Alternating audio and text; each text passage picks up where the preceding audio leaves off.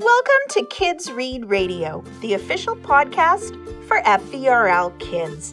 A great place to discover reading picks and more. Hi everyone, my name is Jessica and I want to talk to you about a couple of interesting books today.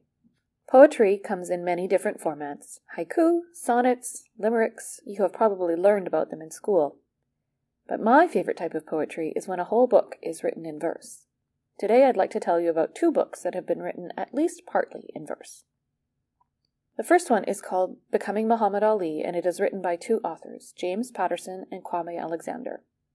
This kind of book is called biographical fiction because it tells a story about a real person and real things that happened to him, but the author imagines lots of the details.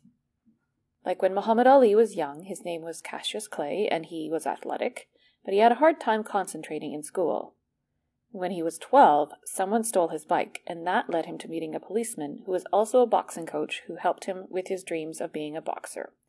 These are all facts. The authors imagine how the characters feel and make up details about what they ate and talked about and many other things to make the story seem more real. The chapters of this book that are written in verse are the ones where Muhammad Ali is speaking. The chapters in between are in the voice of his friend Lucky, who adds details about what is happening in their school and families and neighborhood.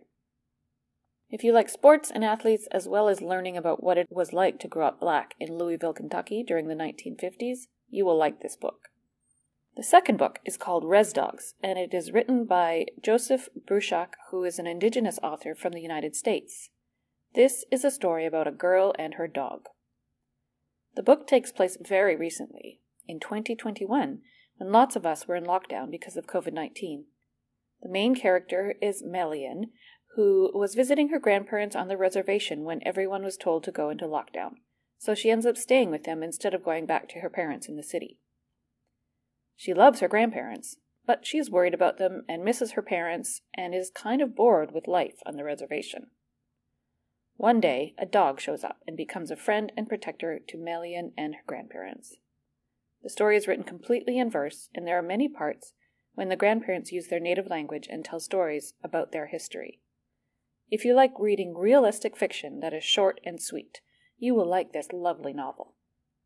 Both of these books are available in print, ebook, and downloadable audiobook. Thanks for listening.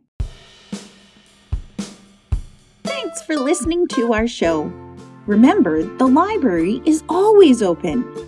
Check out the digital content tab on our website for fun stuff for kids.